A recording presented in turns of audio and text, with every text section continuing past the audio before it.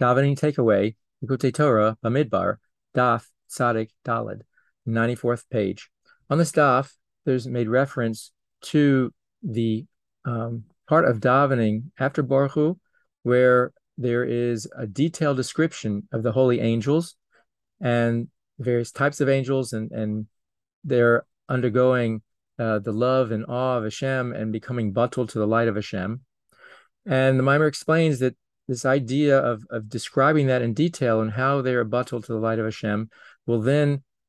create an arousal also in our nefesh bahamis, our animal soul in us, because as we know that the animal soul actually comes from those different levels of malachim, and so we then are able to arouse a love for Hashem in our own nefesh bahamis, in order that then we can be uprooted from all the love and desires that are around us in this world, and apply that love also directly to Hashem and connect in a deep way, which leads to the Shema. So it's another thing we can be meditating on when we're saying the Birchos Kriya Shema and discussing all those holy angels and how that relates to us.